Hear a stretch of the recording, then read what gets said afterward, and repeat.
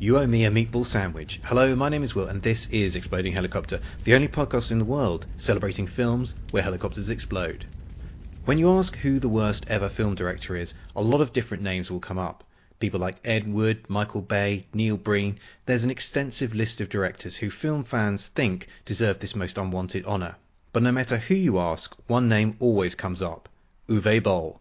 Amidst some stiff competition, the German filmmaker does seem to be, at least according to the internet, as the worst director ever. Best known for a string of video game adaptations, including Alone in the Dark, Blood Rain and House of the Dead, his work has been largely met with derision by critics and audiences alike. His work has won him multiple Golden Raspberry Awards, and no fewer than 4 of his films feature in IMDb's list of the worst 100 films. So on this podcast, we're going to enter the Uwe Bolliverse and tackle one of his most notorious films, 2008's Far Cry. And given that we're scraping the bottom of the cinematic barrel, my guest today is a man who IMDb lists as the 34th worst podcast guest of all time.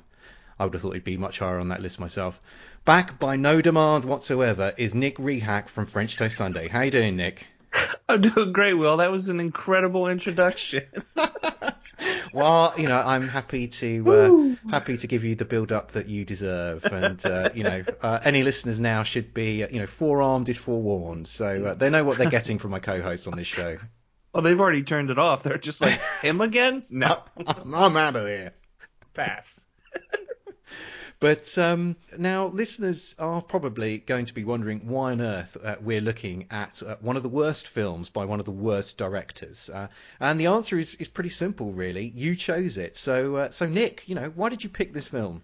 I picked this film because I've always heard about Uwe Boll and how awful he is, but I've never seen one of his movies. So I'm not going to get on that train and keep shoveling coal into that engine unless I know what I'm talking about. So I'm like, you know what, let's start. And I saw Far Cry, so I'm like, you know what, let's give this a shot. I'm also familiar with the Far Cry video games. Are you familiar with the Far Cry video games, Will?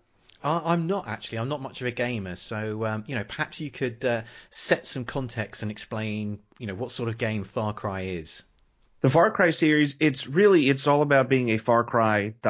from humanity. So really, it puts you in situations that test your morality. Are you a good person, bad person, the things you have to do in order to accomplish your goals. Everything gets kind of gray sometimes. There's been 5 major entries in the series. The first one, obviously, this film is based off of it. And the setup is the same. You got a mercenary that's going after a reporter that he was hired to watch over, but their yacht was destroyed. The second one takes place in the Central African state, and there's 2 warring factions, and you have to take out this arms dealer that's kind of playing to both sides, so it's like a Yojimbo kind of thing. The third one, your friends are out. I've played from 3 and up. I've played, so these I can definitely speak to. The third one, you and your friends are out celebrating in like the Pacific Islands, or it's some kind of tropical islands. And your brother just got his pilot's license, so he's like, we're gonna do all kind of wild stuff. So everybody's like, we're gonna go skydiving. So you go skydiving in this island, and all of a sudden these pirates show up, like Somali kind of pirates, and they start killing people left and right. They kidnap a bunch of people. So you come across this tribe and you're like, okay, I'm going to get together with this tribe and I have to save my friends. And it gets bonkers, Will. Like, there are, plain and simple, the violence in this game, especially because it's so primal. It's so, you're kind of like, I don't want to say third country because I'm not disparaging anybody, but it's definitely you have to build things with your hands. You're not just getting a machine gun and going in there guns a-blazing. Like, you really have to be methodical in how you set your traps and things like that. In the fourth one, you return home to Kyrat or Kirat. I can't remember how they pronounced it. It's a fictional place in the Himalayas. Your mother has died. You need to spread her ashes at this shrine. On your way there, you get attacked by the Royal Army, kidnapped, and you're taken to the leader, Pagan Min. Basically, he's a Looney Tune, and he's just kind of letting, the chips fall where they may in any decision. But this is where it starts getting interesting. Now, rather than there's a good person ending and a bad person ending. Now there's weird ways to win the game throughout. Like you could only play for an hour and you can beat the game. For example, this is kind of not really spoilery, but it's a fun little Easter egg. When you first meet this character, you're in a long conference room kind of thing. And he says, look, I have to walk away. I'll be right back. And when he leaves, nine and a half times out of 10, you're like, okay, see ya, you're escaping and you're getting guns, and you're going to do whatever. If you wait there for 13 minutes, he'll actually come back and say, hey, thanks for being a gentleman. Look, and then he explains his family's history, right? Yeah. You both put ashes out together at the shrine, and he says, cool, let's go shoot some guns. And the game ends, right? So for this one, you only need to play like 30 minutes, and you win. Well, I'm not sure that's terribly good value for money, but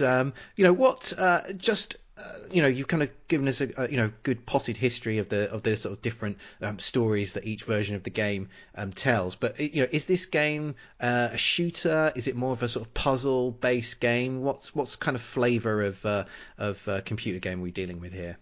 Well, the first one was a straight shooter, the original Far Cry. It had a linear story. You knew your beats and where you had to go. After that, it's evolved into this RPG-esque open world. RPG in a sense that as you level up, you acquire skill points. Like you can run faster, you can swim better, you can, you're really good with this gun, you're good with that gun. To the point where it doesn't matter how you go about the story. Like the most recent one, Far Cry 5, right, takes place in Montana, and you're going up against Eden Home. I just played this. I should just know it. Essentially, it's a religious cult led by Joe and his family, right? So you have the brother who's the main preacher person, and you have two other brothers and a sister. One brother handles the military side of things. The other one is doing the operational side. And the sister, she's all into like hallucinogenics and drugs. Now, they have different parts of the county, quote unquote, owned. So you have to go and take them out. Well, it doesn't matter what order you do it, but the order in which you do it affects the gameplay in the world. So all of a sudden it becomes every single decision you make, the world changes and it reflects those decisions. Some of them are good. Some of them are bad. But it's really interesting, and it makes the gameplay vary from time to time as you play. So some of these games, it might only take you 40, 50 hours to beat it, but the replay value is there. And that's where a lot of people enjoy the series. And there's just all kind of wild stuff. Like you could literally drive a jet ski, catch a helicopter, and all of a sudden you're on the other side of the map, or you can fly a plane or ride a horse. Like there's all kind of stuff you can do. It's great. Okay, well, I think you've set the scene for talking about the film version of Far Cry. So let's have a listen to the trailer and find out what our hero is and what sort of mood he's in.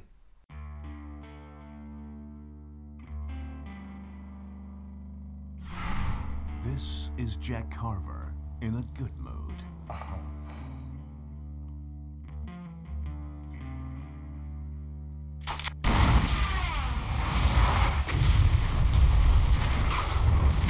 Absolutely outstanding.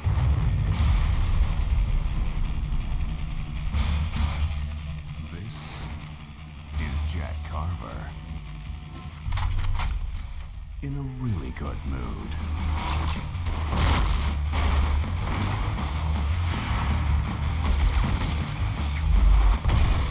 So you are the cause of my recent troubles.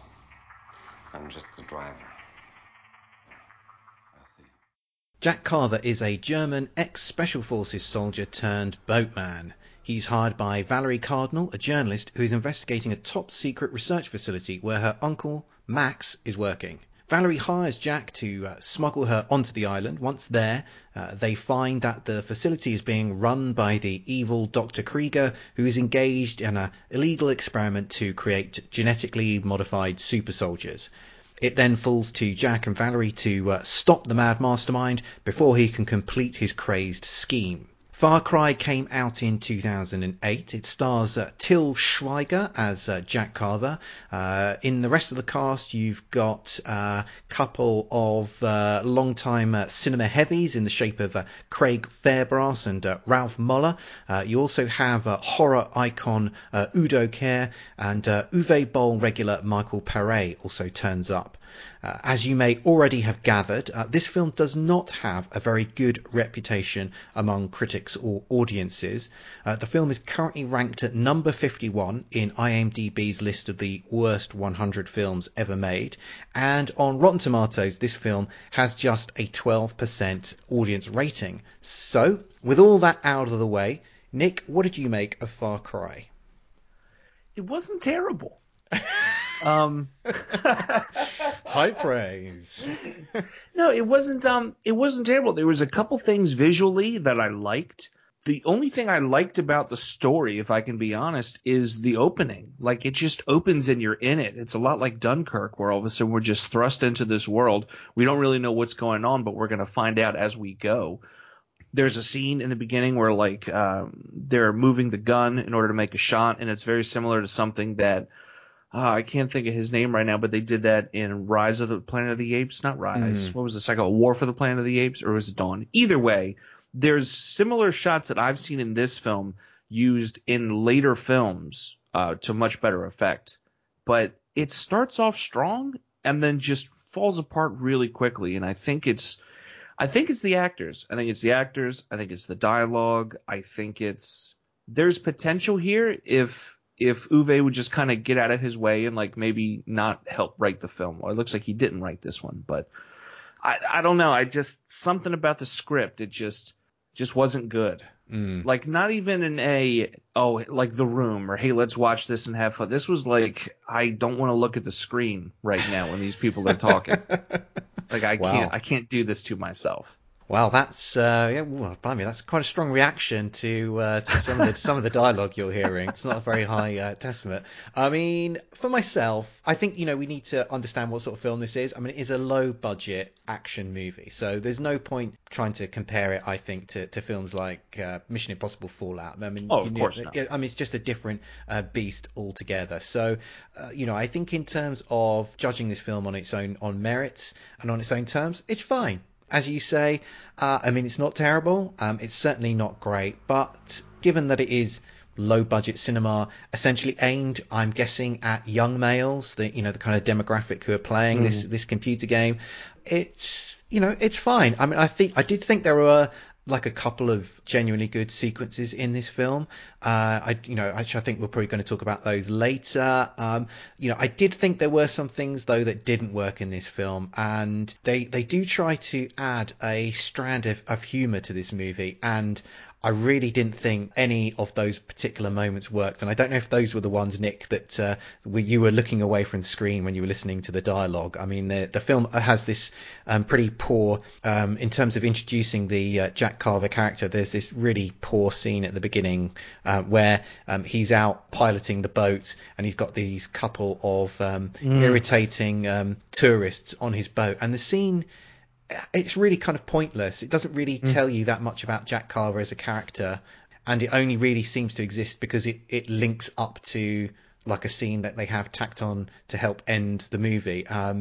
And yeah, the humor in that scene just really doesn't work. And there's an annoying comedic character who who sort of dubs himself the food guy, who crops up later. He's meant to add some lols, but they don't really land as well. And then there was a really strange attempt at comedy where Jack ends up sleeping with Valerie quite quickly and early on in the film, and then like in the morning he's demanding that she rate him out of 10, and these two people don't know each other, they've just met, and like I don't know, it just seemed to I was like, what is this? This is just, whose idea of joke was this?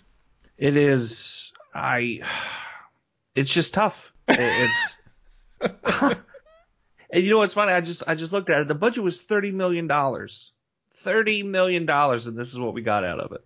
I am surprised, and I'm not sure I necessarily believe that figure, because I just don't see where the 30 million is. I mean, this looks like a This looks like a $10 million film to me. I think $10 million being nice. I don't see that either. But yeah, this the food guy, that killed the movie for me. I was enjoying it to a point, and then he shows up, and I'm like, oh no, I know exactly who he is. I know exactly what he's gonna do. I know this is gonna get bad from here. And I was right, unfortunately.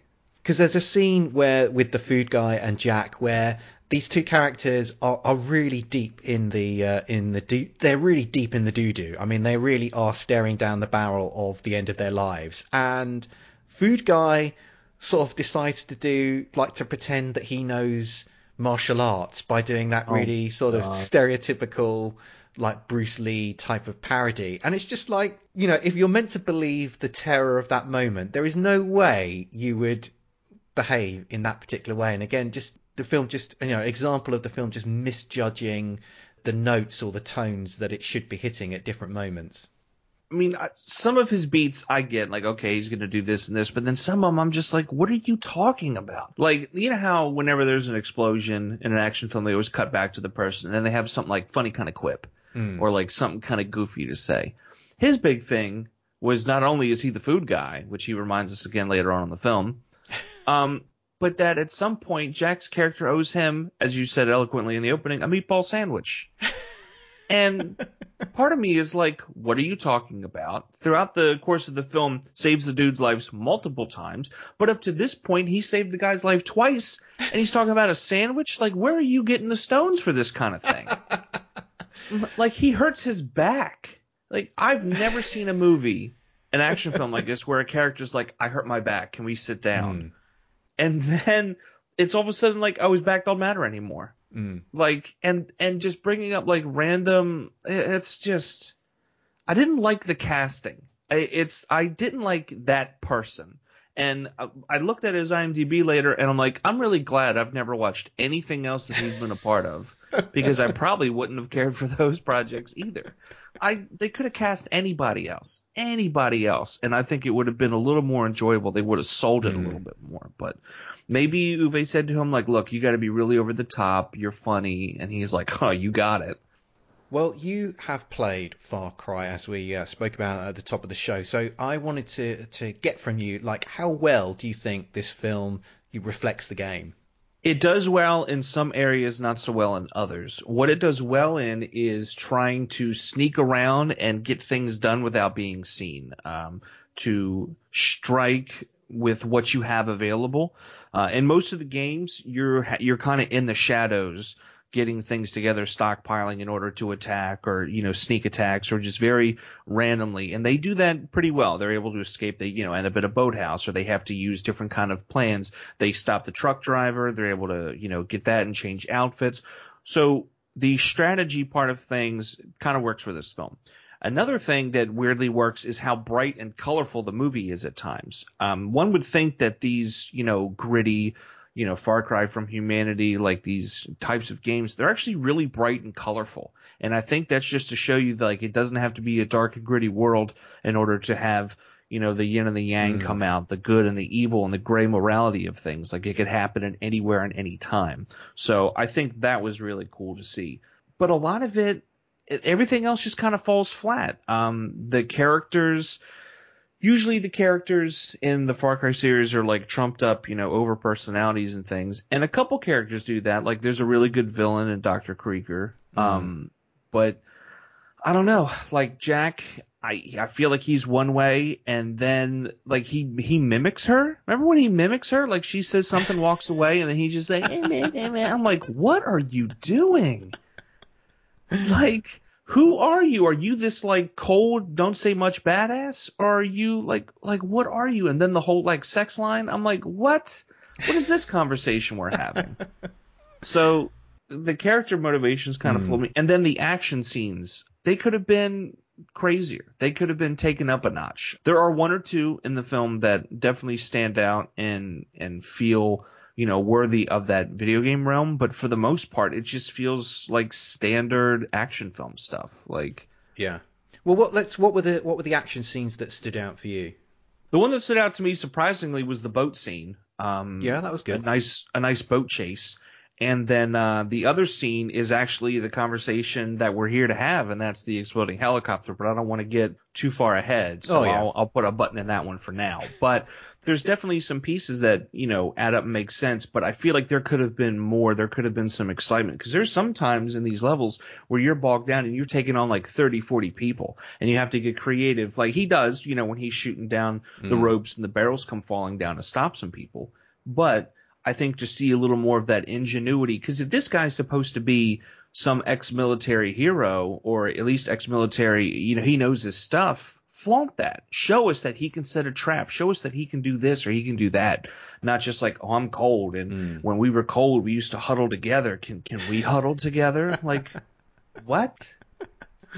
Yeah, I mean, he doesn't set any traps at all. So if that is a feature of the game, then that really isn't reflected in this film at all. There is some sneaking around, but there isn't any moment here where he sets a trap for anybody. Yeah, there's no ingenuity, and that kind of disappointed me.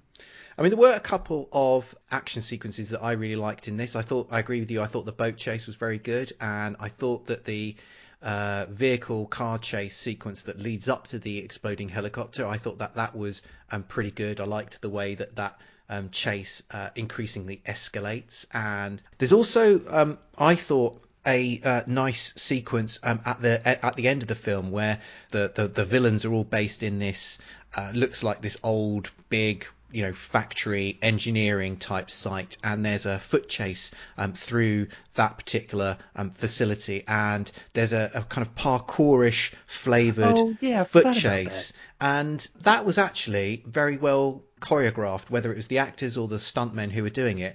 I thought they were using the environment really well in that moment, and I just thought that it just looked like some care and attention had really been paid to putting that sequence together, and that just that immediately popped off the screen. Perhaps that's more to do with the low level of the content of the rest of the film rather than this being very exceptional, but it was definitely a moment that stood out for me.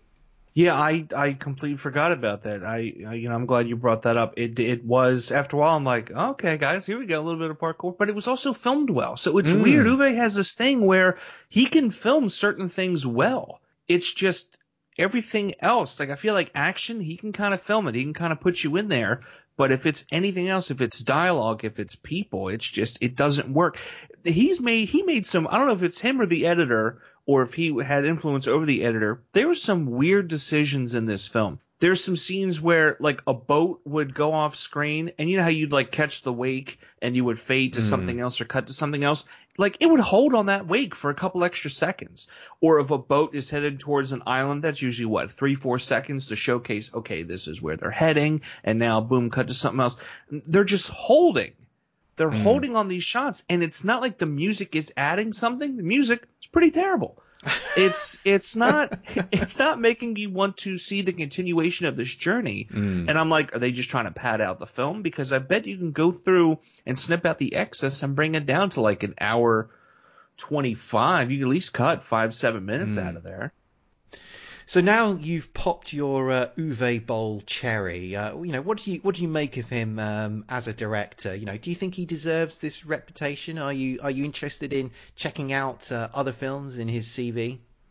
I don't quite know if he's ready for that reputation yet. I am looking over his filmography here as a director, and a lot of World War II Nazi stuff. So I'm really curious about that. I saw a trailer for Blubberella, which looks god awful. So I'm sure he is up to that, but I don't think I'm going to go over the near 30 films that he has. I might pick and choose. Like I might do like Blood Rain or Rampage, some of the like bigger ones, I guess, that he's known for.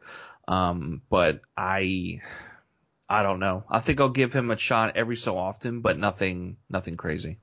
Yeah, I mean, for me, I don't really think that Uwe Boll deserves the reputation that he has. I mean, he is far from being a good director, and I can kind of understand why he is in the conversation about being the worst sort of director. But I think if we're really judging this like empirically, there are far worse directors than Uwe Boll, and for sure. I don't Far Cry, is it really, according to IMDb, it's the 51st worst film ever made. I really don't think that there are only 50 films that are worse than this in for sure. Yeah, in existence. And and in fairness to IMDb, that ranking they're a bit hazy on how they come to that ranking. I think they've kind of essentially cooked the books a little bit, because they've excluded, I think they kind of give a bit of extra weight to films that are more well known, rather than films that are just genuinely terrible and no one's ever rightly heard of them. But I think if you're going to build the case for Uwe Boll being a terrible director, I really don't think Far Cry should be one of the building blocks of that particular argument. No, I would agree. I feel like if you're going to do that, maybe look at some of his other films like, I don't know, 1968 Tunnel Rats. I don't know what that is. Suddenly, looks like there's just a whole bunch of other stuff he has that could be terrible instead of this film, which is, like you said, it's just fine. Like, I bet you this is no different than if you put, Chuck Norris in the head role as Jack, or if you put Steven Seagal in the head role as Jack. Like, there'd be no difference whatsoever. People would be saying like, oh, it wasn't his best, but it's still good. Okay, I think we're going to take a break, and when we come back, we're going to be looking at the exploding helicopter action. Hey guys, this is JD from the In Session Film Podcast. Every week on our show, you can join my co-host Brendan and I as we review the latest films that's out in theaters. It also inspires us to discuss a top 3 list of some sort, and we have a lot of other fun movie discussions as well. It's always a blast. And we also have a show on Fridays called our Extra Film Podcast. This is a show that gives us the space to talk about the latest indies and art films and other classics that we normally just don't get to talk about on our main show. You can find our podcast on iTunes, Stitcher Radio, SoundCloud, TuneIn Radio, Player FM, and more. In fact, you can just see everything about us, including our social medias, at InSessionFilm.com. So join us every week. We'd absolutely love to have you.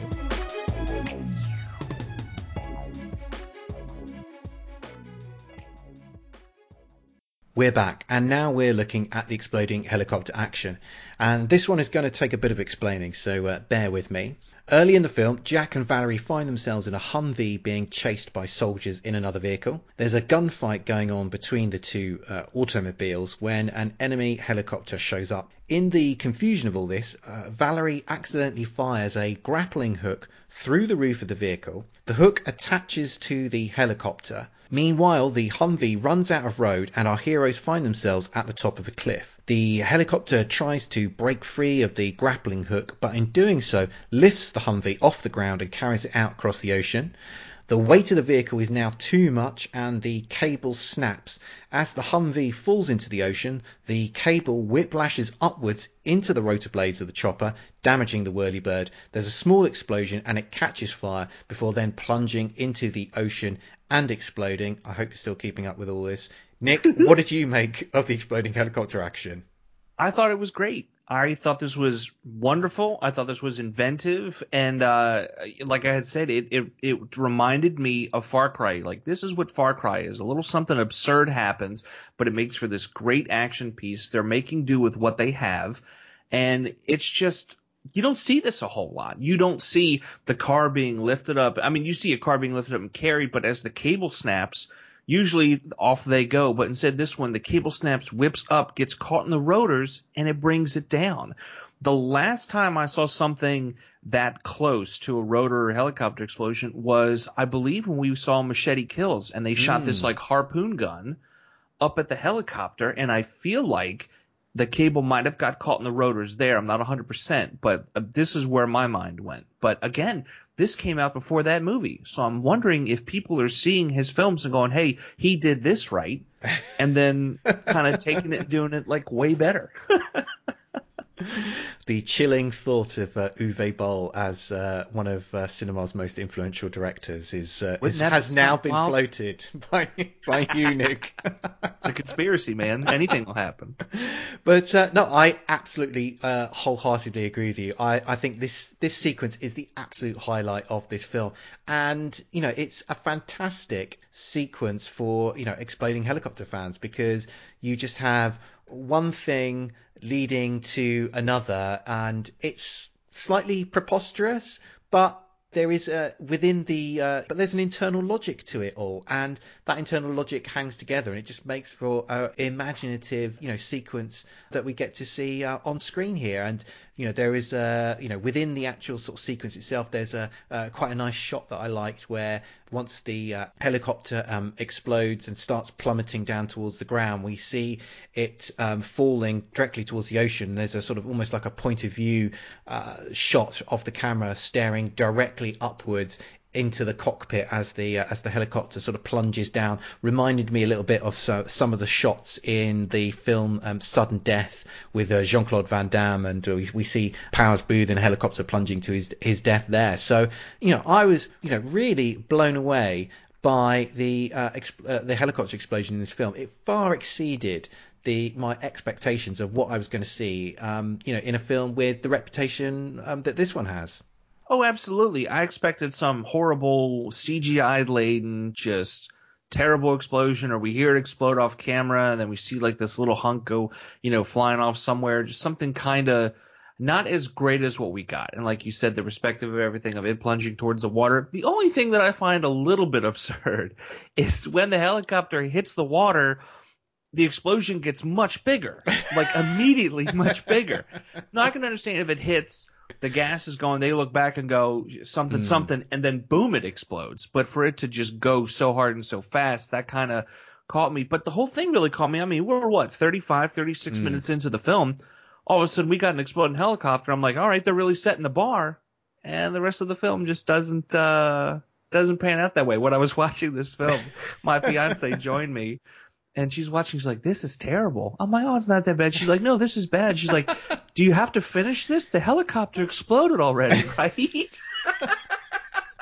I'm like, you don't watch it to that point. You watch the whole movie.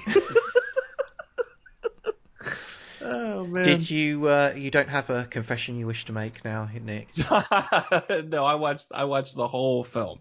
I know you have been tempted to abort on some of the things. Oh, there's been a couple.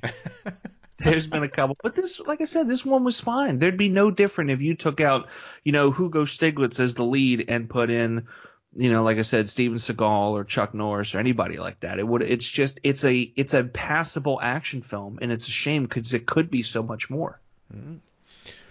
Okay, I think that just about wraps things up for this podcast. Nick, thanks for joining me once again. Do you want to provide our listeners with the contractually obligated plug?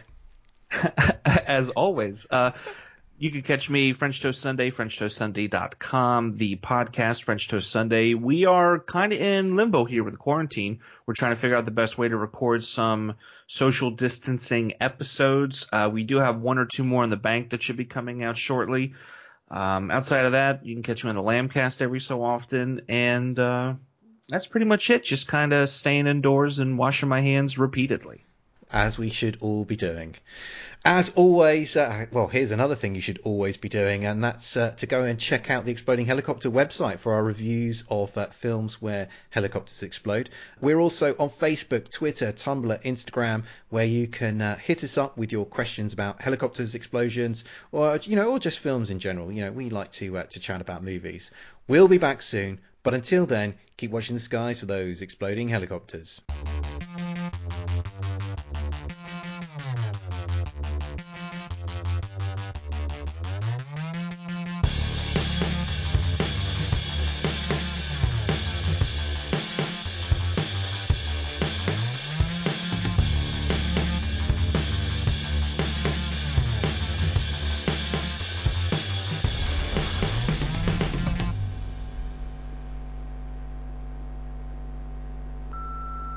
This podcast is a proud member of the Lamb Podcasting Network. Find the network at largeassmovieblogs.com.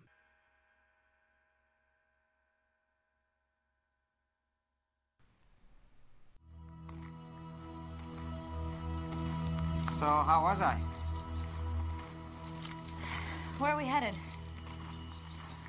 There's a dock by the mill on the other side of the island. We're gonna grab a boat there. I told you, I'm not leaving without Max. Don't start again. We're gonna get a boat and we're gonna leave this island. You didn't answer my question. What do you mean? What do I mean? On a scale from 1 to 10, how would you rate me? 2. A 2. A 2? What?